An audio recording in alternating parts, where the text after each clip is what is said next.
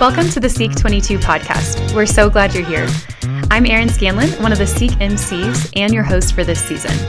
This podcast is a place of community, collaboration, and inspiration, created to invite and encourage you deeper into relationship with Jesus. Today we're hearing from our friends at the Daughters Project podcast. Join these Catholic religious sisters, affectionately known as the Media Nuns, as they dive into conversation about the experience of God's love. In this episode, the sisters share about living community life as religious sisters and the many challenges, joys, surprises, and humorous moments that can entail.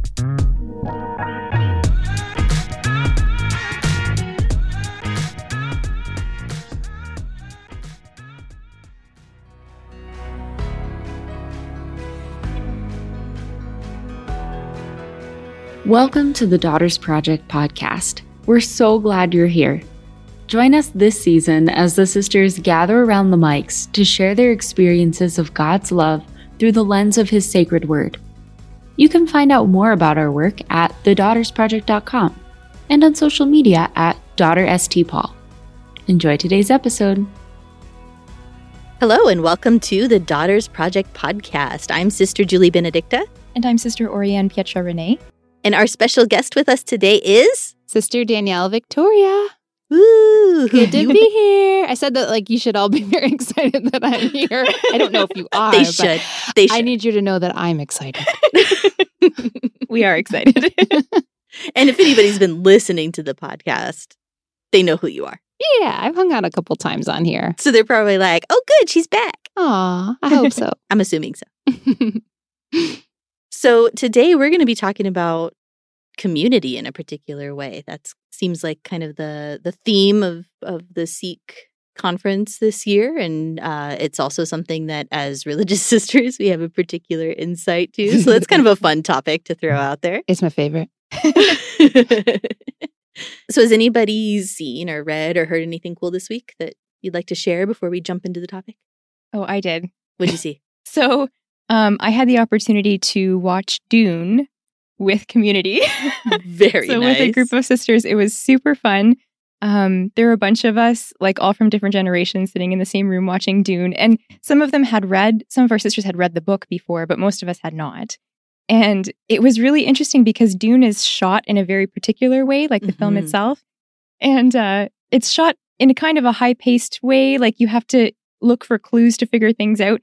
And some of our sisters thrive on that. Like, I love that in a film, but some of our sisters hate it. And so we had very mixed reactions to that film and how efficacious it was. But just as an illustration, so like at one point we were watching Paul Atreides and his dad were standing in a graveyard on their home planet. It was a very serious moment.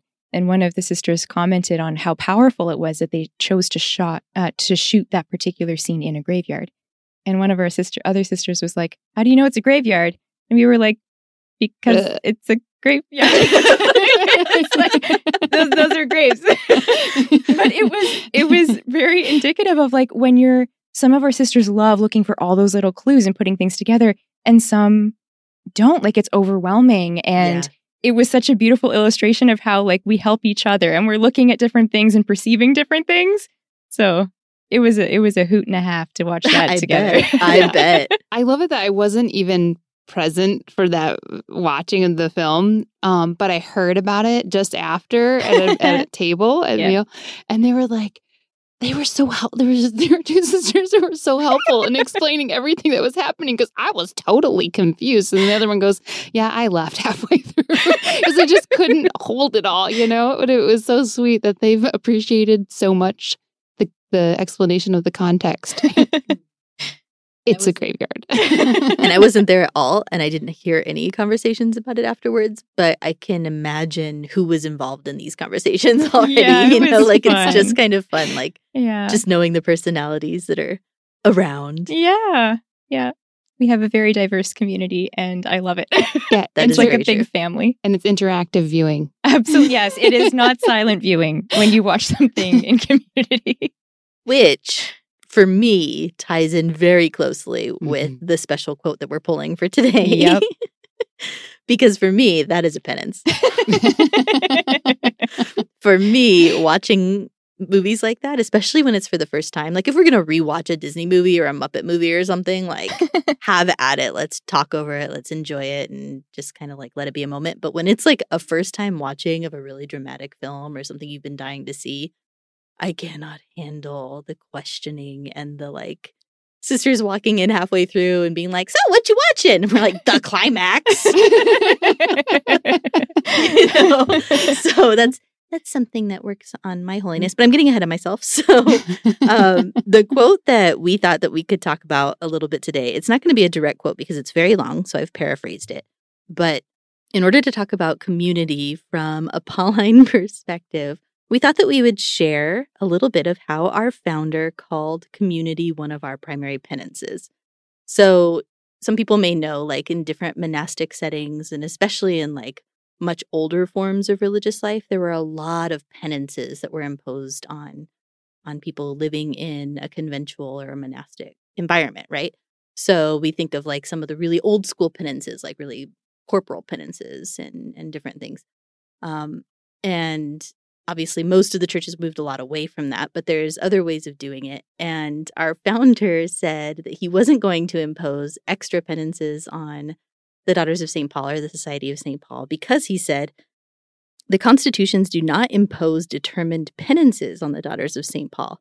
However, they shall accept with a joyful spirit the mortifications demanded by common life and religious observance. And in another place, he named 3 specific penances that we live. Number 1, common life lived with love, constancy, and joy. Number 2, development of ourself, our gifts, intelligence, skills, fervor, and prayer. And number 3, we make everything work for the glory of God, for the apostolate, and for heavenly treasure. So those don't really sound like penances. They sound like really good ideals. They do. Yeah. They do. Yeah. And hey, go live this thing with joy. That's a penance, right? Yeah. And that can sound like, yeah, right. Then when really, though, the kind of fruit of our life is when things like really hit the grit of real living, you know, and that's where you discover what that phrase means.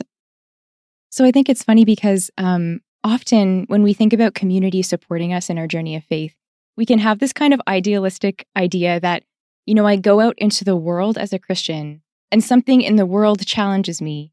And I go back to my community and I get like this supportive pat on the back that like nothing challenges me in community necessarily. Like I just get this little pat on the back and then I'm like somehow reinvigorated to go out back into the world and like conquer for Jesus. But in reality, we face a lot of challenges in community that really force us to go deeper and force us to look at ourselves in a way that challenges us to really rely on the mercy of God for ourselves, to face our own limitations, to love radically. And I think, you know, when we look at some other communities, or even when we look at particular practices of families or of different ages of the church, fasting is a really common penance. Mm-hmm. And it can be a very good one if it's done in a healthy way. But the point of fasting is to really kind of take the focus off of yourself and immediate gratification so that you can actually open up more space for God and allow yourself to be transformed, right? So for us, I mean, we do fast with the seasons of the church, like we don't eat meat on Fridays in Lent and things like that. But our primary penance serves that function to really be able to live joyfully and consistently. What was the other one? It says lovingly, with love, constancy, and joy. Yeah, with love, constancy, and joy. When in community, like things happen, or we're grading on each other, or we discover a fault we wish we didn't have, you know, and we have to let God's mercy into that. Yeah, that penance really becomes a disposition of how you're going to live the daily, everyday life of being together. As Daughters of St. Paul, we don't have separate apostolates. We don't go out, like you're saying, Sister Ariane, into our own individual workforce with other people. We actually go into wherever our apostolate is with one another, the same people that we're eating with and praying with and living in the same small convent with. And so that's a lot of sharing life. That's beautiful in so many ways. But the beauty really comes from the grit of living that together and coming up against each other's limitations. And so, like, it's so cool on one end for us to have this ideal. And then as you live it, it gets enfleshed. Mm-hmm. And as a daughter of St. Paul and someone saying yes to community, you get to see like what that means, the unspoken wisdom of those being our penances. Yeah, I think just like what you were talking about, Sister Oriane, with the pat on the back thing, I was thinking of a funny thing that happened a little while back where we were in the kitchen and we were doing dishes, and one of the sisters was talking about like something that they had worked on that day, and was talking about the most recent TikTok video that had gotten over 3 million views, right? And just was talking about how cool that was and how fun it was and some of the comments and people that she was praying for and stuff. And the sister on the other side of the sink was like, that's great. Here, this spoon's still dirty. Wash it again. You know, and it just was like real life. Like, real life. So not impressed and just like maybe doesn't even know what she's talking about, you know, but like keeps you humble. Yeah. It keeps things all in perspective, truly, because also we're intergenerational. So we're coming in at different moments from the culture and from different experiences, even of our mission, because our mission is growing and changing, being involved in media. So what our older sisters did in our apostolate and how they served God's people is different than the ways in which we did. But essentially at their core, it's not. At the core, it's not communicating Christ through all forms of media. At the heart of it, it's you placing yourself before God and letting him transform who you are to share whatever means that is. But the means have changed. And so the nature of that has changed. Yeah. So it's like a wealth that we share. And they know in their day when beautiful things were happening and people were being reached and they were all glorifying God and that. And then they had to scrub the tile again. You know what I mean? Yeah. I don't know. And so like they have their own kind of the humbling that happens that allows you to hold those beautiful gems together in humility. Yes. I think that's a huge fruit of what's essential in community and why like the family is a community. Like that's why we live in community, because we all need community. It's the modeling of the Trinity. Like we hold this treasure in broken vessels, and together we make up for one another's lack in Christ, you know, as we live that in Christ. Yeah, I was just thinking there's a place in this little book that we have. It's like a little gold book that we all have that talks about like the different kinds of prayer that Paulines do. It's different meditations given to us by our founder. And in one of them, I came across a place where he was talking about praying in common. And he said something to the effect of that community life entails a total sacrifice of our will to God.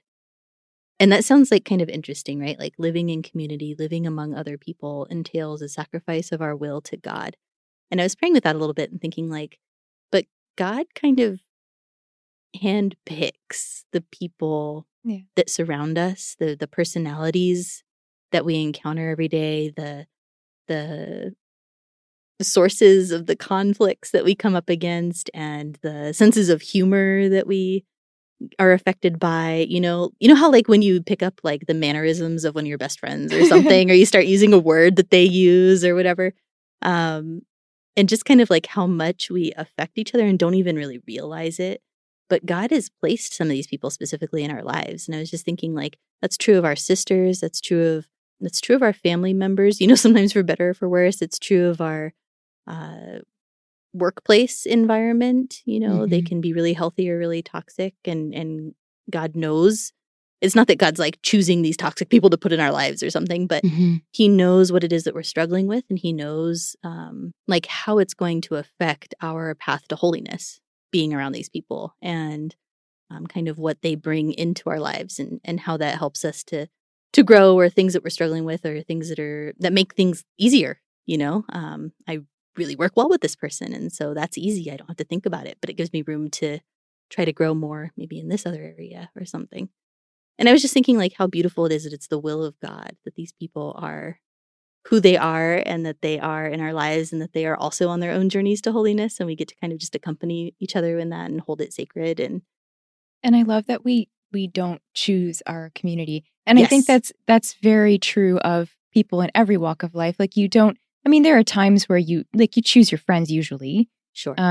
If you have like your own home business, you might choose your colleagues. You choose your spouse. Hopefully, very hopefully, Well, yeah. you choose your spouse. I mean, not everywhere. Absolutely. Or your parents do. Yeah. Yeah. But we don't choose our family members. And even like in our parish communities, we don't choose who's in our parish. Mm-hmm. And sometimes we can really fall into that trap of being like, oh, but if I had a community that was more like XYZ, or if this person wasn't in my parish, like life would be so much easier and I would be able to pray better and I could evangelize more effectively and I would be fed better. And sometimes there is a truth to that. Like sometimes someone is kind of blocking with their own limitations or, their own struggles, something that you wish was flowing. But that doesn't mean like in those moments, God sees that. He gives us the grace to be able to come to him through that. And it's usually because of those situations where we're challenged by either someone else's limitations or they challenge us because of our limitations or call us out, or we just notice because of the way they're reacting to us, that we are actually opened up to receive more of God's grace for that transformation and that outreach. Yeah, I love the progression of how this is going. I was just sharing how like the desire to do God's will puts you in community. Mm-hmm. It's a part of the reality of being in relationship with God. And it's part of the call of baptism, right? Is you're called into relationship with God, which calls you out of yourself and into sharing him with others, into mission. And that's with others. I mean, you don't do mission alone. You do it together. So like that idea that these are like the characteristics of being in relationship with God is that you will be, and then he will bring you into community because that's like after the Trinity. But you don't choose Nope. what that community is because you want to do God's will, not your will. And he knows, and he will put you in contact with those people in your life. I think a lot of times what can happen when people are seeking community is they want to create an enclosed community of like-minded people who, and it sounds like a beautiful ideal, like that we will create this kind of homogenous environment of, I mean, I don't think anyone sets out to create a homogenous environment, but it can end up being so. Or even like as an artist myself, I always I want to live in an artist commune with a bunch of people who think like I do, who love the Lord, and it will just be us. And like actually when living in community life, I've realized what a poverty that would be, actually. It's difficult to run up against someone's limitation, but enters the cross, right? I mean, that place of the cross, you cannot escape it. So even in a community of all like-minded people and with similar interests and whatnot, I mean, we have a lot of things in common. Sure. But you will discover what is different very quickly. Pretty quickly. And you will come into contact with that cross that you were trying to escape by creating an environment that was controlled. And so it's a gift of surrendering to, in kind of like a very obvious way that we've been called to in religious life, is that we at the outset said, I'm not going to get to choose any of these things. And I surrender that option, so that I can more quickly, hopefully, learn that lesson, learn that truth so it can bear fruit in my life. And I think we've all experienced where we were that person who's the limitation of community. And that's part of the gift, I think, is that the cross is going to circulate. We've all got one. Yeah. And we're all going to not be able to carry it alone at times, or ever. But really, sometimes you may need the help of others to carry it, and you may not even know that you need that help. Yeah. And I think one of the things that does too, when there's such a diversity of people, I mean, we have almost 80 sisters living in this house, right? And 80 very different ways of approaching a lot of different things. And one of the beautiful things that can come from that is I have been surprised and edified in ways that I never could have imagined, when something goes wrong, or when somebody's really suffering with a particular illness, or, I don't know, it could be any number of things, but just to see how some of these women respond to these realities in their lives, like it can just be so edifying and beautiful, and seeing different sides of people, because you see one side when it's like get down to business, load the car, or do the dishes, or like even helping people in a book center or something, like seeing how they interact with people or how they give a talk or whatever. But then to see them in a moment of difficulty and how they respond to that, or the generosity that they have in a particular situation or something, can just be like so edifying and call me on to a greater generosity, or to consider how might I be able to live that thing that they're exemplifying in a better way.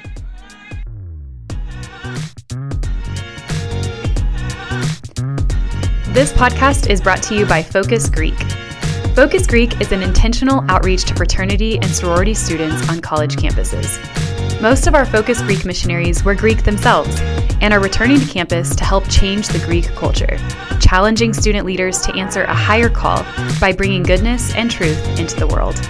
Check out the link in the podcast description to learn more.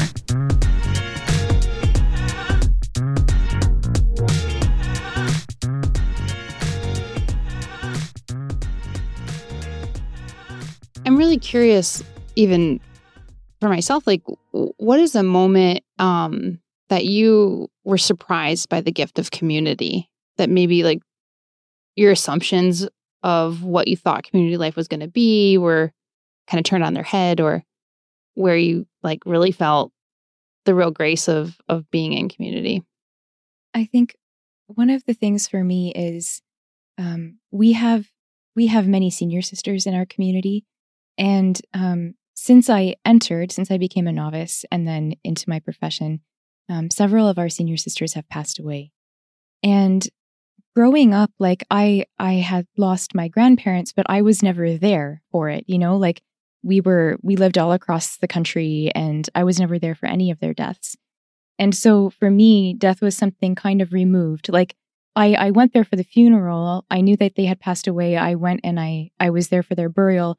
But I never saw somebody pass away, and it was really eye-opening for me in a really beautiful way, that when I first came to Boston and our first sister, since I entered, was passing away, that the whole community rallied around that person and prayed with them and like kept watch with them for the coming of their bridegroom till the end.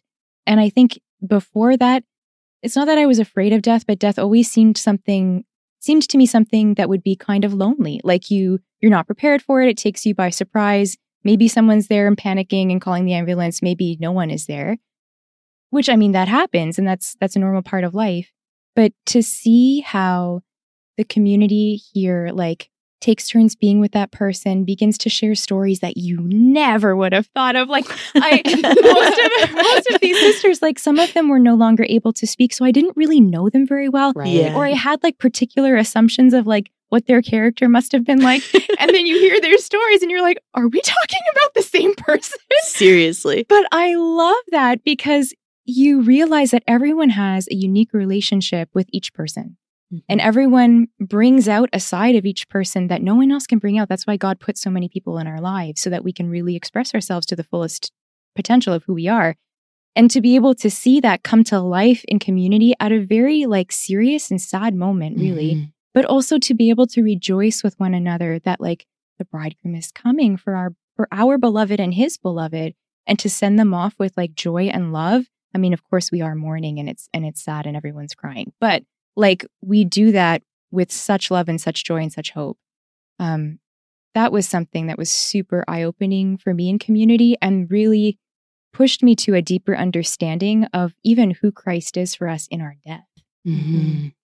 Yeah, I think those moments, those kind of like pivotal moments or really important moments in life, I think that especially just kind of in North American culture, where we generally kind of all live in like 1 or 2 generation homes and just, don't have as much interaction with each other. A lot of things have been really sanitized, like death has been really sanitized in our culture. Just the experience of living something together, grieving together, allowing the grief process to include a lot of laughter and like you say, hope. There's just something about what journeying together feels like that's so different from kind of how I felt maybe as a little more solitary person living alone for, the few years that I lived alone before I entered the convent. And just kind of figuring like, this is just my reality. Like, this is just how it was. And if I wanted to be with people, I needed to like figure out how to be with people, right? Like I needed to call somebody or I needed to tell somebody like, I need to be with people right now. Yeah. Which I'm typically not somebody who needs that a lot. So it wasn't super frequent that I would do that. But one of the things that I think has been really beautiful too about our community is the way in which our sisters kind of adopt our families. Yeah. And I'm thinking of two different times that this has happened. The first I'll just be really brief about, but when a family member of mine was sick in the hospital and it really didn't look too good. And I knew that a couple of the sisters knew him. So I sent an email out through our kind of internal communications system that we have. And I included his email address in case those who knew him wanted to send him a little email or something. He got emails from sisters I haven't met because they've been stationed overseas for so long. Wow. And I just thought that was really beautiful. And he attributed actually his recovery to the prayers of the sisters and the encouragement that he received through that. The other way, which I really loved, was when I was stationed in Louisiana. And I was on the podcast a couple seasons ago with Sister Tracy. And Sister Tracy's family is from Louisiana. And at one point, myself and another sister were carrying out some evangelization projects at a parish near Sister Tracy's family. But Sister Tracy herself could not attend with us. But they still just, offered us hospitality. So we stayed with her parents and just kind of were spending the weekend with them. And it's this little teeny tiny little town with like, I'm pretty sure it's literally one restaurant in this town. And so her dad said, okay, girls, I'm going to take you out to this restaurant, right? So we got to this restaurant and he's well known in the place. And the hostess walks up and says, so where's your daughter? And he just kind of shrugs and he gestured over to me and the other sister like, right here. What's the question? I just thought that was like the sweetest, cutest thing. And like both of us were ready to just cry. Yeah. And he's just there, just shrugging his shoulders like, duh, And I was just so heartwarmed by that. But like just the way that the community brings our families into the fold kind of along with us, I think has been something really beautiful to experience. I love that you're pointing out another quality of community is commitment. That you give yourself to God and say, I want to do your will. He says, here's your community. Here's how you're going to get holy. And there's a certain point that you have to choose to invest in community. You do with your yes, like you join a community or whatever, you're part of you're a parishioner, but then there's a time of like becoming aware of what that really means because you're needed in community. You're needed in practical ways, but you're also needed to contribute who you are is needed, And I think that can even be a struggle to kind of grapple with. And I love thinking about what this all means at times when our sisters are nearing their the culmination of their life, entering into eternity, when they're preparing to die, and our sisters are holding vigil around their bedside, as you're sharing, Sister Oriam, because at that time, like everything comes into focus of why we're organized as a people together. Yes. Like we're organized for mission. That's what our founder says. We're organized for mission. And you might think hear that and think what we do. But actually, that mission is to get to heaven and to help those who have been entrusted to us, our spiritual children, everyone impacted by media. So that's you and everybody you know. Dear listener. To get to heaven. Yeah. And so watching my superior, my provincial, who's like the head of our local community here in the United States, like watching her sit with a sister, she is like fulfilling her role of authority and leadership in the most profound way while she's praying with her, preparing in those last hours to meet our Lord, her beloved, like you're sharing. And I was asked to do kind of like the wee hours, and that happened where we knew it was rounding out to the last kind of minutes, really the last breaths of our Sister Caritas. And our provincial at the time came in and she said, you can stay, just pray the rosary and intercede. And she was whispering, speaking with her. And I was just like weeping Holy Spirit tears. You know what I mean? And just like, I felt so loved on by the proper ordering of why we're here right now. Here I was, a sister who had just made their first vows. And here was a sister who had lived decades of religious life. And then another sister who was entrusted with the authority to tell her, like, sister, you can go. Like, and it just was I was so moved. So it's that idea of commitment, and how I love too that we have that same kind of love and desire for our families to get to heaven, and that's shared when we make our vows and our sisters gain more family members. You really feel it. Who you love, your sisters love. You share one heart. And you could totally not get along with that sister in daily life. And they love your sibling who's like having the most difficulty in loving the Lord. And they don't know how to reach them in a way you can't. Yes. Right? That's a bond you form with your sisters that transcends any human difficulties. So I guess I'm kind of getting at that depth of commitment when you say yes to God's will.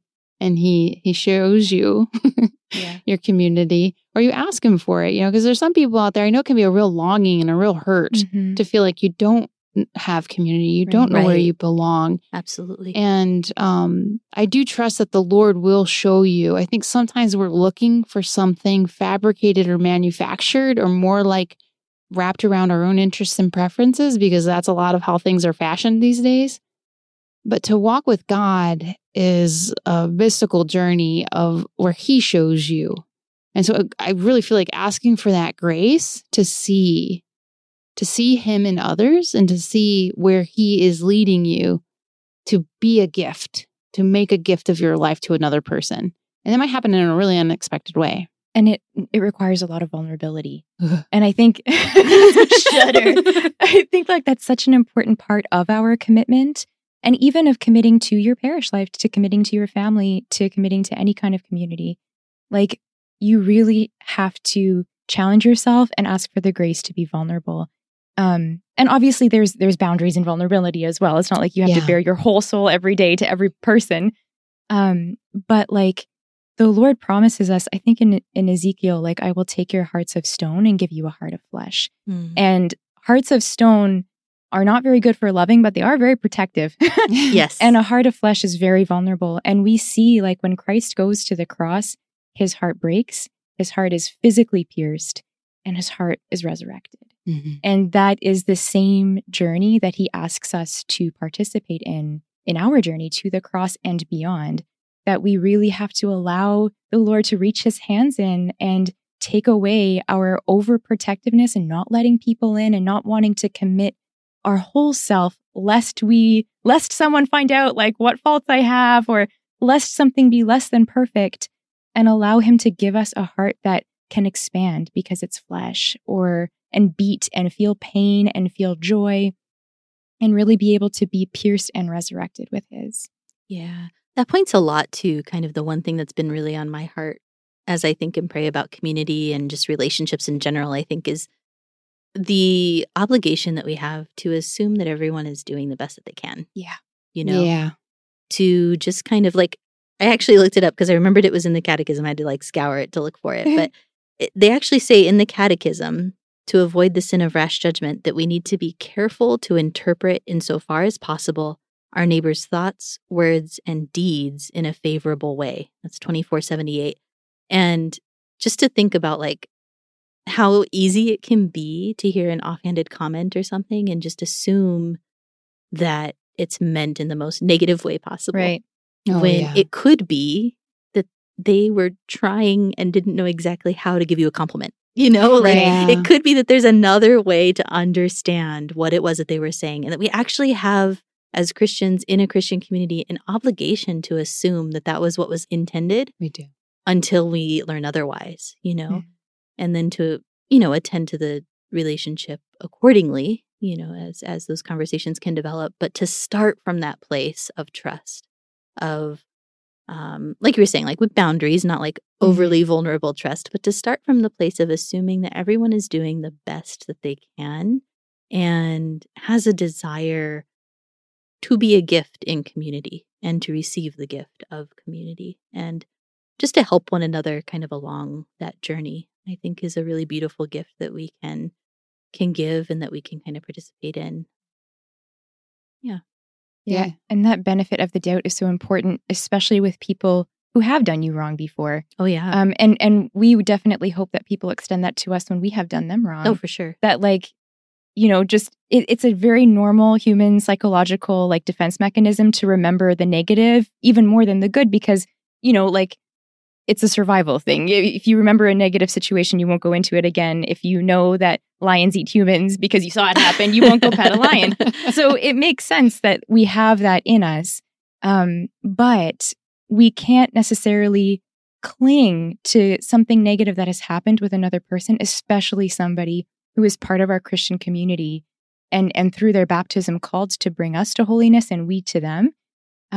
And to cling to some negative thing that happened, whether it be little or great, and assume that every other action from that person must therefore flow out of this one negative thing. Mm-hmm. When that person does have the indwelling of the Trinity within them, they have the capacity to learn, to try, to strive, yes, to mess up, but also to ask forgiveness, to change, and we do likewise. So that's a really important aspect too. Yeah, really, and not to be afraid of the fact that, like we said, in community, there is the cross. It's a guarantee you're going to run into tension, miscommunication. Yeah, we're human. Your blind spots. Hey guys, if no one's told you, you have blind spots that you don't see that are a cross for others. Yeah. I don't. Yes, you. So when you see it in someone else, you can know, oh, yeah, I got that too. Yeah. And so I know for myself, I think, I really look and appreciate the lives of the saints. They really help me with this idea of how do you, maybe you're not ready to forgive. Maybe you don't know. Maybe it takes time to be able to kind of be willing to even see your own blind spots, but all that God asks for, and you see it in the lives of the saints, no matter what they're faced with, they ask for the grace, I think of Oscar Romero, I can't, you can, he says, blessed, I don't know if I'm saying her name right. I think it's French, so you could say it over for me, but it's Blessed Marie Clementine and Warit. I don't know how you spell her last name, but Marie Clementine. That's her birth name. Okay. Okay, say it nice. Marie Clementine. Yeah. Beautiful. Thank you. Well, she was being attacked by her assailant. She said, I forgive you for you do not know what you're doing. And I mean, that is not coming out of, she's being attacked and she was murdered right then, after that. And she really genuinely forgave him. She had love for that person. And so I look to them too, to say pray for me, intercede for me, that I might be able to forgive, or to be able to see in humility that I too have weaknesses, that I need forgiveness, so, because sometimes it just takes in community one side to set aside, one person in the thing, to set aside the difficulty and to not have to figure it out, but to rely on that commitment you've made to say, let's move forward. And it's awkward, and it will feel awkward for a while as you find a new way. But that is walking on holy ground, and that is walking on the way of Christ. And you discover that together. See, having a heart that's rock hard and not malleable or palpable, or what's that word? Porous. Oh yeah. It doesn't allow for that give and take. For that giving and receiving. But it's absolutely a requirement. But do not be afraid of that, even, because community will help you have a softened heart. Yeah. Mm-hmm. Love will be a part. You have to choose, you have to enact your will, but like you pray for yourself, for your future self, you know, in that, and you pray for those around you and they're praying for you. So, and it is amazing how much just praying for someone can help me love them more. Yeah. You know, just praying for the person, just saying, Jesus, I know you love her. I know you love her. Will you help me try to love her like you do? You know, or help me at least to be okay with the way she looks at me. You know, like we give these saints like with these really heroic examples, but sometimes for me, the heroic moment is just being okay with the way that this person says my name weird, or, you know, like it could be something really simple, but for some reason it rubs me the wrong way. And I can just really ask for the Lord to step in there and to soften my heart toward the person, and to love, to grow in charity. Because that's ultimately what it's all about, is to grow in charity so that we can all just like be completely saturated with charity in heaven. Right? Yeah. So. Yeah. And like really come together as like the body of Christ. Yes. Yeah. And it's encouraging for me that in our chapel, I know that all of our sisters are looking forward at the tabernacle and the crucifix, and we worship together in that chapel. And written on the wall of our chapel is, "Do not be afraid. I am with you. From here I will enlighten. Live with a penitent heart," or also it's translated as live in constant conversion. And so I know that that's a program of life that all of our sisters are committed to. And I know that even regardless of what kind of conflict that we have, because we know why we're here for Jesus Christ. And we've made a commitment to live out those words, or at least to ask for the grace to, that I can live with I can say yes to not being afraid. I can say yes to knowing Christ is with me, and I can say yes to living with a penitent heart and to seek him, his direction and comfort and deeper conversion by visiting him in the Blessed Sacrament and chapel, and just calling on his grace. So I just think that that's so huge, that to hold on to it, like in a family or in a community, like know what you're about, know why you're there, know why you personally are there, because it is a whole group and you rely on each other, but it's you and Jesus. You know, Jesus has called you to that community. And so how has he called you to make a gift of yourself there? You can own that regardless of what's going on and who's a part of it or feels like getting in the way. Yeah. Well, this has been a fun conversation. Yeah. So I'm really grateful that we were able to talk a little bit about community. And, you know, I just love that this is the topic that they're talking about. I know I was really affected by campus ministry when I was in college, and a big part of my story comes from there. And I know that I grow by leaps and bounds when I'm working hard to carry my cross, and even when my cross kind of rubs off and leaves splinters on other people, or there's leaves splinters on mine. And I just think it's a really beautiful thing to try to live more intentionally. So I'm grateful for the opportunity to kind of break this open a little bit. And so we just want to encourage everybody who's at the SEEK conferences, know that we're praying for you. And we'll just go around and each give one little takeaway from this conversation, and then maybe we can close with a prayer. Yeah, for me, it's just a phrase of saying, to encourage you to do not be afraid, to kind of stick yourself out there and extend who you are and the gifts that you have, to make a friend, to let someone know that, to message them or something, to say, hey, I'm praying for you or whatever. Like, it sometimes is just that initial interaction that really can start something beautiful. Yeah. I think mine would be like, be open to being challenged and transformed by the people in your community. Even if it's hard at first to hear certain things or experience certain things, hang in there and ask God's grace into that. Yeah, I think for me too, it's just remember that everybody has a desire for community. Every heart is longing for it. And so if we could remember that, then I think that that's a helpful way to remember to interpret people's words and actions and things in a more loving and maybe more understanding way. Okay, so let's close with a glory be to the Father, and to the Son, and to the Holy Spirit. As it was in the beginning, is now, and ever shall be, world without end. Amen. Jesus, our Master, our way, our truth, and our life, Teach us your way of truth and holiness. Queen of Apostles, Pray for us. In the name of the Father, and the Son, and the Holy Spirit. Amen. God bless you all. God bless. Thank you so much for listening. This podcast is a fruit of the Daughters Project.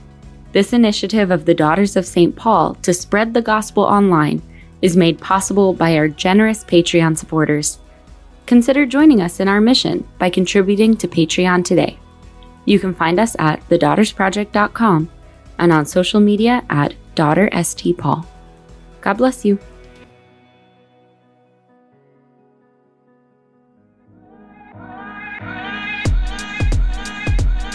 Thanks for listening, friends. For more content from this podcast, click the link in the episode description. Join these podcasters and many others as we encounter Jesus at SEEK22, February 4th through the 6th. For more information and to register, visit seek.focus.org.